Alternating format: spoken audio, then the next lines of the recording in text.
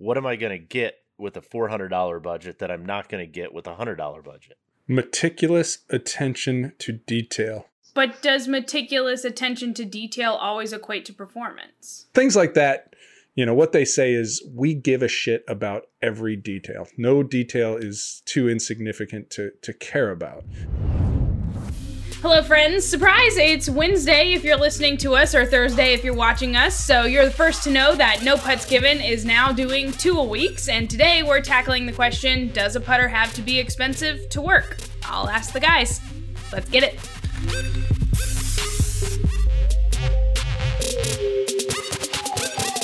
No Putts Given is powered by MyGolfSpy, the most extensive reviews in golf. Before you buy, MyGolfSpy. 9 million readers do it every year. Check us out. Hello, everybody. We've got Tony, Harry, and Chris with us. How's everybody doing? Oh, splendid. Still good. Sorry, what? Chris was eating ice cream. Chris, how are you? How you doing? I'm doing great. We got. What time is it in Colorado? Roughly somewhere between breakfast 2 and lunch 1. Okay, so what are we having? So we're having Choco Mint CBD today. Okay. Choco Mint right there. And then my Jersey Mike's has been stock full of roast beef over the last 3-4 weeks. All and right, so now that's I have to actually go to the phone right while we're doing this and see what You my... started this shit. Mm-hmm. Well, it's like I just continue to get the, hey, because of COVID-19, which I sympathize with for sure. Yeah, no, I'm still beefless in New York. That sounds like a movie title, Tony. Beefless in New York. We have gone off the rails. I think this is important. It's Absolutely. it's like one of my favorite post-round meals. Like, my wife is always like, "You going to be home for dinner?" I'm like, I could be, but no, I'll just stop at Jersey Mike's on my way home. And I always just say, yes, I will be home for dinner, and I will have already eaten Jersey Mike's. It's a bonus. Also, This week, we're asking the question, does a putter have to be expensive to work? So I want first thoughts from all of you. Who wants to start? Harry? Tony? Chris? no, thanks for joining us. We out. We're done. I think the question is, the low-hanging fruit part of the question is no. Absolutely not. Okay. The price equating to performance in the putter world is absolutely 100% a false notion. We've seen it in our testing. We've had $99 putters, right? Let's go with Tommy Armour, their Impact. Yep. 2 years in a row, best mallet, $99. They put it on sale for even 20% off of that. I mean, so you can get legitimately the best mallet putter we've tested 2 years in a row. Probably one of the top 5 we've ever tested for less than $100. That really definitively answers the question. Yes. The only thing about it is the percentage of a really, really cheap putter performing well is low. Sure. Or lower, shall I say. If you have if you have a Face Tech and you've put a lot of design, a lot of money into it, even roll, for example, it's going to cost more to produce. It's going to take more time to produce as well. It's going to be more money in theory. So that's the question, I think, really, ultimately, is not does price equate to performance, because it just doesn't. We can come up with examples on either side where that is true or isn't true. To me, the question is, when you're paying more, $300, $400, $500 for a putter, what's driving those costs, and what is a consumer actually getting for that, every additional $100 they pay beyond? If we've already said you can get top performance for $100, right? We've seen Cleveland, right, in the blade category. I mean, if we Wilson had a really strong performance this Infinite year. DL is a top-notch putter.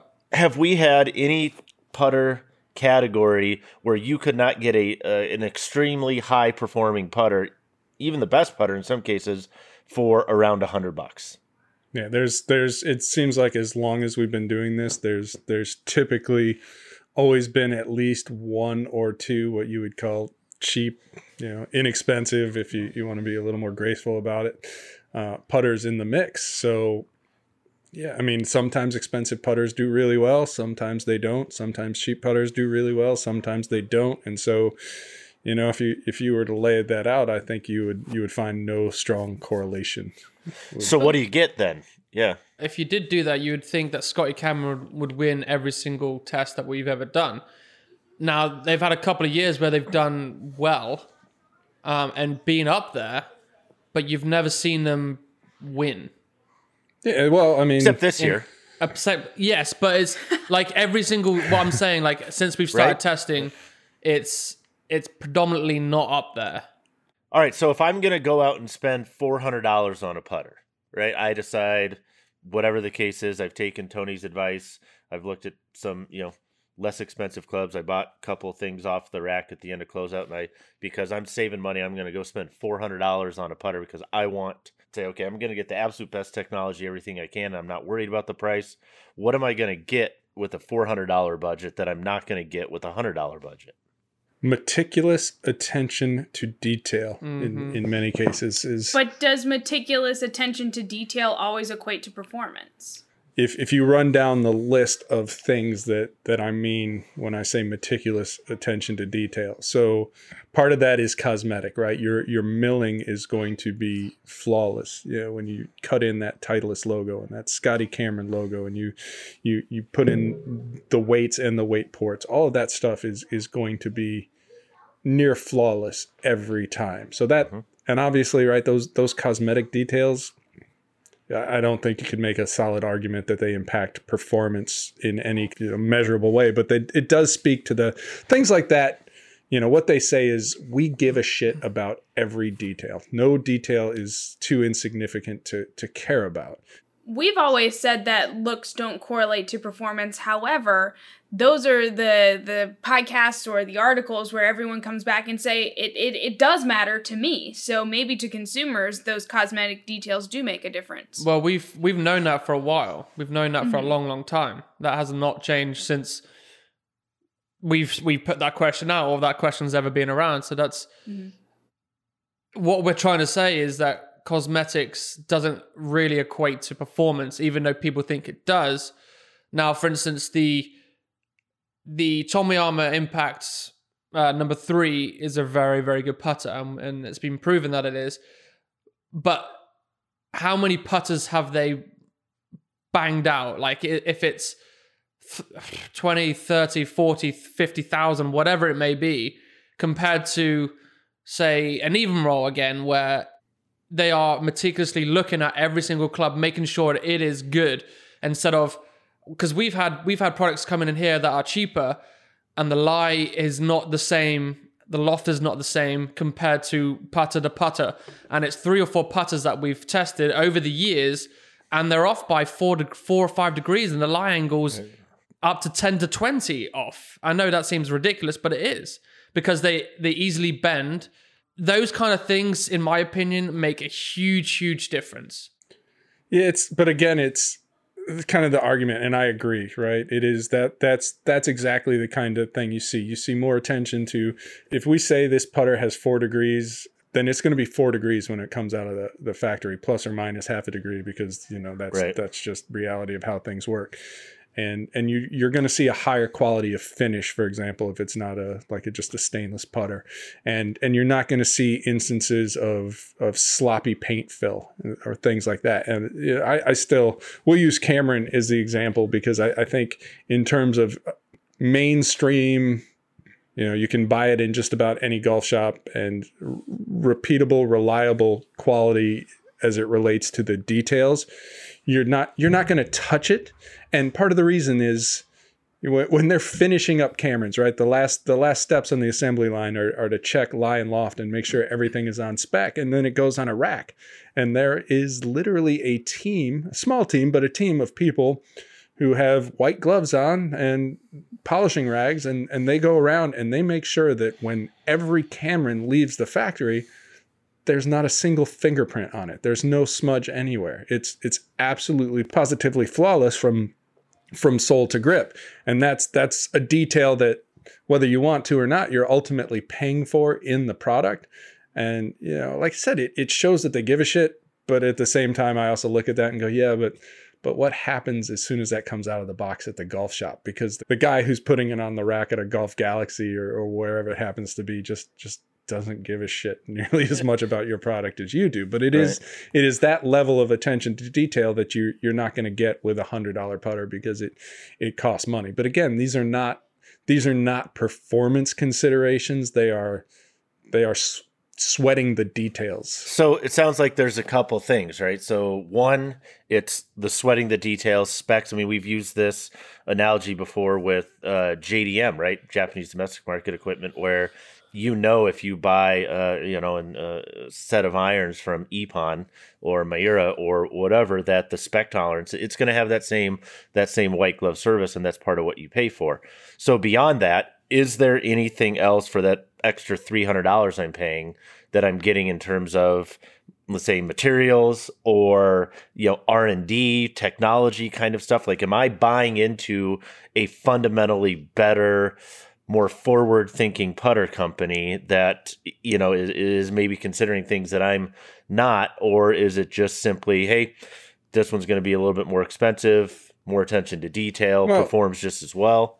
Complex multi-material type construction or multi-piece, whether that's just a putter and an insert, or if it's something like a TaylorMade Spider, for example, where you've got all these pieces that have to come together, that adds complexity, and complexity always translates to cost. So, those are typically very good putters. We see, for the most part, they perform well, but there's an added cost in that because of the complexity in the construction. Odyssey Triple Track, right? What they're doing there. First of all, they tend to put that in, again, multi-piece, if not multi-material construction.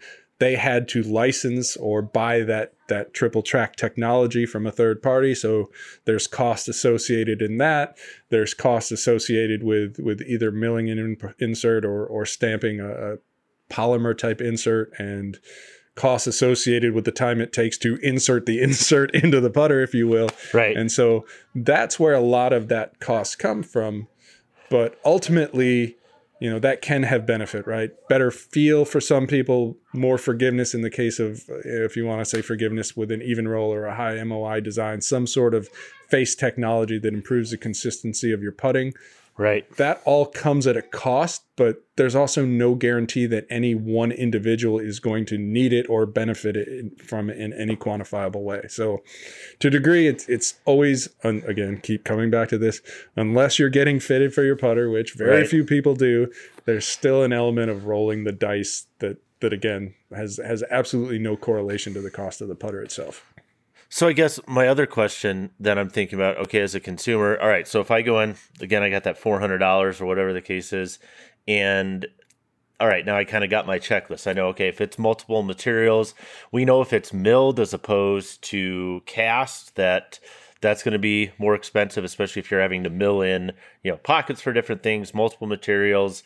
I check most wanted testing and say, yep, really high performer, has these other things. Okay, that justifies the cost to me. I go, okay, it's $400, but it does have all these other things and it has high performance. I feel good about that. What are the worst reasons to pay an excessive amount or to pay a high dollar amount for an expensive putter? Like, what would be something that you would tell consumers, hey, if you're thinking about buying an expensive putter and these are your reasons, these would be red flags to me? Well, the tour. Because a tour guy uses it. Yeah, the tour. That's the huge one.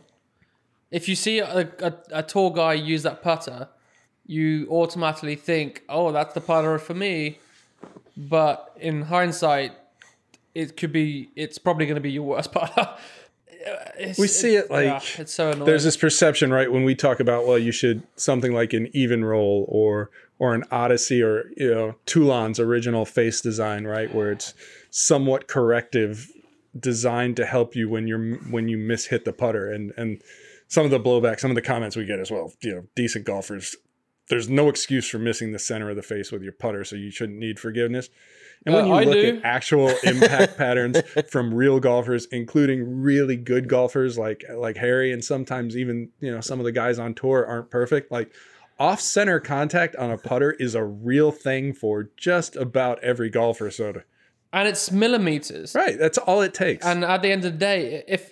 if you're doing a short putt, yes, you're going to hit the middle of the face more often. When you come to like a 40-foot putt, you're not just stroking it as smoothly as possible. You're whacking that crap out of that ball. So you think of it as a full swing. When you're swinging as hard as you can, you're probably not going to hit the middle of the face as often as you would from a chip shot. So it's the same concept in a putter. If you play St Andrews and a links golf course, you're going to be playing your Texas wedge all the time. And you're not going to be hitting the center of the face because you're going to be hitting about 40 yards on the fairway onto a green. So you're not going to be hitting the middle of the face 9 times out of 10. I know the guys who stick their nose up in the air and it's like, I never miss the center of the putter face. My ass. Let's get you on a monitor. Get your nose out of the air, level your face. You're wrong. It's just... Yeah, but those guys always have the gear and have no idea of what the hell is going on with their golf game. No, perception isn't reality in so many ways, even for the best players in the world. They actually don't know. I was just reading a couple things this morning. Lou Stagner had posted and Scott Fawcett, again, statistics, and one of them was, I want to say it was Brad Faxon talking about, things when he was putting at his best. He said, here are things, when I was putting my absolute best, I was doing this, this, and this. And they pulled the statistics, and guess what? He was not doing this, this, and this. In fact, he was doing almost exactly the opposite. And so, and again, Brad Faxon probably arguably one of the best putters in the history of the game, and he still didn't know exactly what he was or wasn't doing. So go back to the Cameron one real quick, because on one hand, we're saying worst reason to do stuff, paying attention to the guys on tour. You see a lot of Camerons on tour, right? That's a big part of the validation. Nobody more responsible for that than Tiger.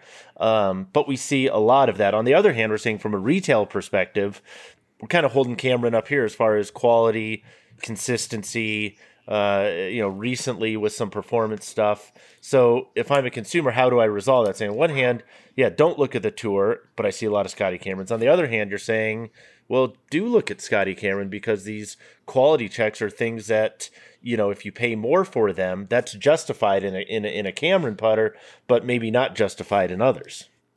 Well, is an easy way to say not to pay attention to what the guys are playing on tour, just to remember that they are paid to play these clubs?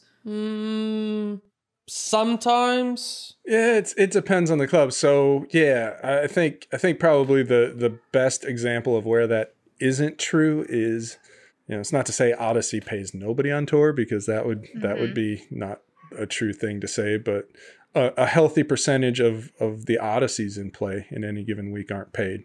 And, on tour, you think about it, you walk into a golf shop, right, and go to a putter corral and you have just these massive brand choices. But, on tour, you have Scotty Cameron that is played by guys who are under contract and a lot of guys who aren't, right? So that's one where guys are choosing. Odyssey, Callaway guys, typically it's going to be part of most of those deals or some of those deals. And a lot of guys are choosing to pay them without a contract or play them without a contract.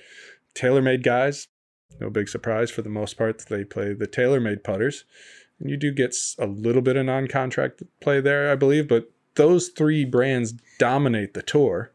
And, I would suggest that TaylorMade in terms of number in play is a bit of a step down. But you go to a golf shop, you have choices that aren't in use on tour, and a lot of the reason why they're not in use is just simply, a lot of it is habit, right? Guys will play a putter on tour because they always have, and some of it is contractual. And there's also a ton of politics at play that aren't really in play in a retail environment. They're right. When you walk into a golf shop, if you're starting to go near a Wilson putter, for example, you don't have a rep in your ear pushing you towards an Odyssey or a Cameron or something like that, where, getting tour play for a product, even a really, really good product, is not easy, which is, if you're going to look anywhere for guidance, maybe see what's being used on the LPGA or even the Senior Tour, Champions Tour to an extent, because there's less of kind of the politics and the screw turning and things like that over there. Yeah, and I think the other thing with the pay for play or not pay for play thing too is there are a number of factors to keep in mind there. One of which is on tour and like you go to, Monday, Tuesday, Wednesday to some degree when the reps are out there, etc. It's the land of yes, right? Where you go to the putter green and say, hey, can I take this out there? Yeah. Can I take 2 of these out there? Yeah. Can I take 3 of these and just put them in my bag? Sure, go ahead, right? Because they want to get these putters in play, and those are important things to them, and that's part of the cost of doing business for them, right? And when you're on tour, everything has the same price, which is $0. It's not like they're saying, I got to pay $100 for this one, or $300 for that one, or $200 for this one. It's demo, try, see what you like. And you go from there. And certainly there's political considerations, and there's always some inside baseball stuff that's going on that may or may not dictate certain choices and things like that. But it's also one of the reasons we've seen some of these smaller, more boutique brands really, really struggle. Players have put some of them in play on different occasions for shorter period of time. But to date, nobody's really stuck around and been able to gain any type of significant hold. Maybe, Swag Golf, maybe, with 1 or 2 players out there, Rain Gibson. But again, these things have oscillated. So I would say the other thing to be careful of if you're thinking about money, expenses, whatever, you start getting into these boutique putter brands, and you need to understand that those are really a function of you're buying functional art, right? You're willing to pay a premium for having your initials or be part of that build process, which is great. If that's something that you want to do, having a custom bespoke experience, getting a suit tailored exactly to your dimensions and using certain materials and fabrics and being able to customize things, those experiences are out there. You're going to pay for them. $1,000, $1,500, $2,000. That would be a place where people I would want to think would be a little bit careful from a consumer perspective too. It's worth mentioning too, like every year or two, if not every year, you always hear a story, right, about some tour guy who was struggling with his putter. So, either it was the pro shop at the course, or he, walked into even a Golf Galaxy, right, or pulled some relic out of a used bin from, this was the hot putter in 1994, and he happened to find one and goes out and putts lights out. So it just kind of tells you, like, it's the cost correlation, getting back to the original topic, just isn't there. It's putters work until they don't. And I think we've all experienced that transition. Yeah, when Jim Furyk won the FedEx Cup that year, wasn't it like a $39 Yes putter that he had? It was something like that. And so Matt Fitzpatrick, I believe, still today is using a Yes putter from however many years ago. And again, if you could find it on eBay, it wouldn't be more than, the shipping would probably be more than the cost of the club. That is one of those. Yeah, it's $10 to buy, $15 to get it to you. Right. I do think it comes down to 2 things when you see it. When it comes to the tour, 1, these smaller brands don't have the marketing power to put it in people's faces to build that credibility. Scotty Cameron does, TaylorMade does, Odyssey does. When it comes to the smaller brands that could have a good product, they can't get their word out unless it's through another medium. And for that to happen, it's probably going to have to be proven that it performs well. The other point would be it's hard to get on the PGA Tour. If you're an up-and-coming brand, it's hard to get a rep out to every event and say... It's expensive. It's really expensive. And say, hey, here's our putter. Just, go ahead. Just go ahead. And then as soon as they touch it, someone's clicking saying, guess who's got this in the bag this week? And that goes on the social media, and you hope that trends. To get on the tour, it's very hard if you're a smaller brand. And that's where the politic comes in. Said, you can't do it. You haven't proven yourself. You don't have enough money for us to even give a shit about you. Well, you're up against a lot of, like I said, not everybody, certainly not everybody, but if you're an upstart putter brand, and even if you've got the greatest putter ever made, you can't get that putter into a lot of these guys' bags because they're under contract to play somebody else's. And so it's no option. Yes. The only way you could do it is through the Corn Ferry Tour, the minor tours that are trying to get a little bit more traction when it comes to visibility on TV. And you hope that one of those guys loves it, plays it, and goes up the ladder into the PGA Tour. I mean, even on Corn Ferry, a lot of those guys are tied up because it's sort of become, for it's more like Latino American Canadian tour. Yeah, I kind of saw this weird thing where for a while, right, the trend was we're gonna throw big dollar contracts at every PGA player we can, right? And now what we're seeing is that the full bag deals have dropped, right? There's not as many of those, and that does create some opportunities for smaller companies. I mean, Mike Taylor's company, and you see like Patrick Reed's got the Grindworks irons. I mean, you're seeing that kind of stuff is now. Is that more an opportunity for a company, or is that more because a lot of people said? Yeah, well, that's a special case there. But. It sounds a lot like my prom date where senior year was more like, well, I think I just got told no so many times. It was like any yes was a good yes, and that's kind of Patrick Reed. The Corn Ferry Tour has almost become for equipment companies like buying a penny stock, where hey, I can make a minimal investment, right? Because obviously you're not paying a Corn Ferry Tour rookie what you're paying Tiger Woods or Rory McIlroy for an equipment deal, and so you pay a little bit of money and hope that the guy wins an event. And you get your money back for sure. If he gets his card, you get your money back for sure. And if he comes through and wins on the tour, and you've paid him, Corn Ferry Tour money for a year or two, right? Yeah. All right. Well, I think we got a little off track, but still answered the bigger question. What was the question? And putters. So let's bring it back and answer it one more time. Does a putter have to be expensive to work? Still no. Still no. Still no. No. Still no. Nope. Okay, just making sure we were in the same place as we started. And maybe another way to ask that is, what's the minimum amount of money I need to spend to get a very high performance putter? So what do I need to spend in order to get a putter that is going to perform really, really well? Well, that varies again. I would check eBay to find that answer, because I guarantee you nobody is counterfeiting a Tommy Armour. So, and if they are, I admire the hustle. It's a tough one. All right, guys, well, we're going to take a peek at what's coming out of the facility this week, so I'll see you on the other side of that. This week, best performance gloves. The Mizuno Elite is number 1. Winning design and construction put it in the top spot. It's made with flexibility and grip in mind, and it ranked first in feel.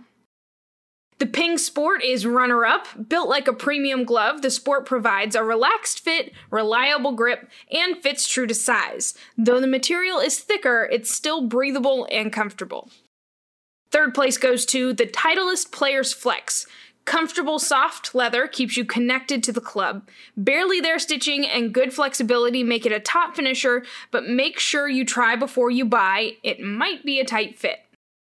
Finishing fourth, the Ping Sport Tech. Now, it's not quite up to the same standards as the Sport, but the Tech has better than average feel, is breathable, and it fits true to size, though the material might be a little bit stiff. And finally, best value goes to the Srixon All Weather. $10 buys you a great grip, comfortable fit, and reliable performance. But again, try before you buy. The material is a little loose in the fingers. And we're back. Okay, I think we had a good discussion this week, guys. Anyone want to add anything extra fun, new, anything that the world needs to know? I'm taking a week off of golf, a weekend, so that's nice. That is nice. You're not playing golf on the weekend, is that what you said? Not. What's Miranda making you do around the house? Nothing, actually. This guy was joking with Flora last week, so we've done a little bit of a family room renovation. So I put in a new floor, and we painted the walls and painted the trim, and I'm like, this is ridiculous. COVID has turned me into the husband you always wanted. So it's an ordeal. Everyone's at home too much, but we should still be at home. Don't want to say go out and risk yourself. All right, guys, well, this has been a good one. We want to remind everybody to subscribe, like, leave us reviews, leave us comments. We want to hear from you. So until next week, we out. We out. Bye.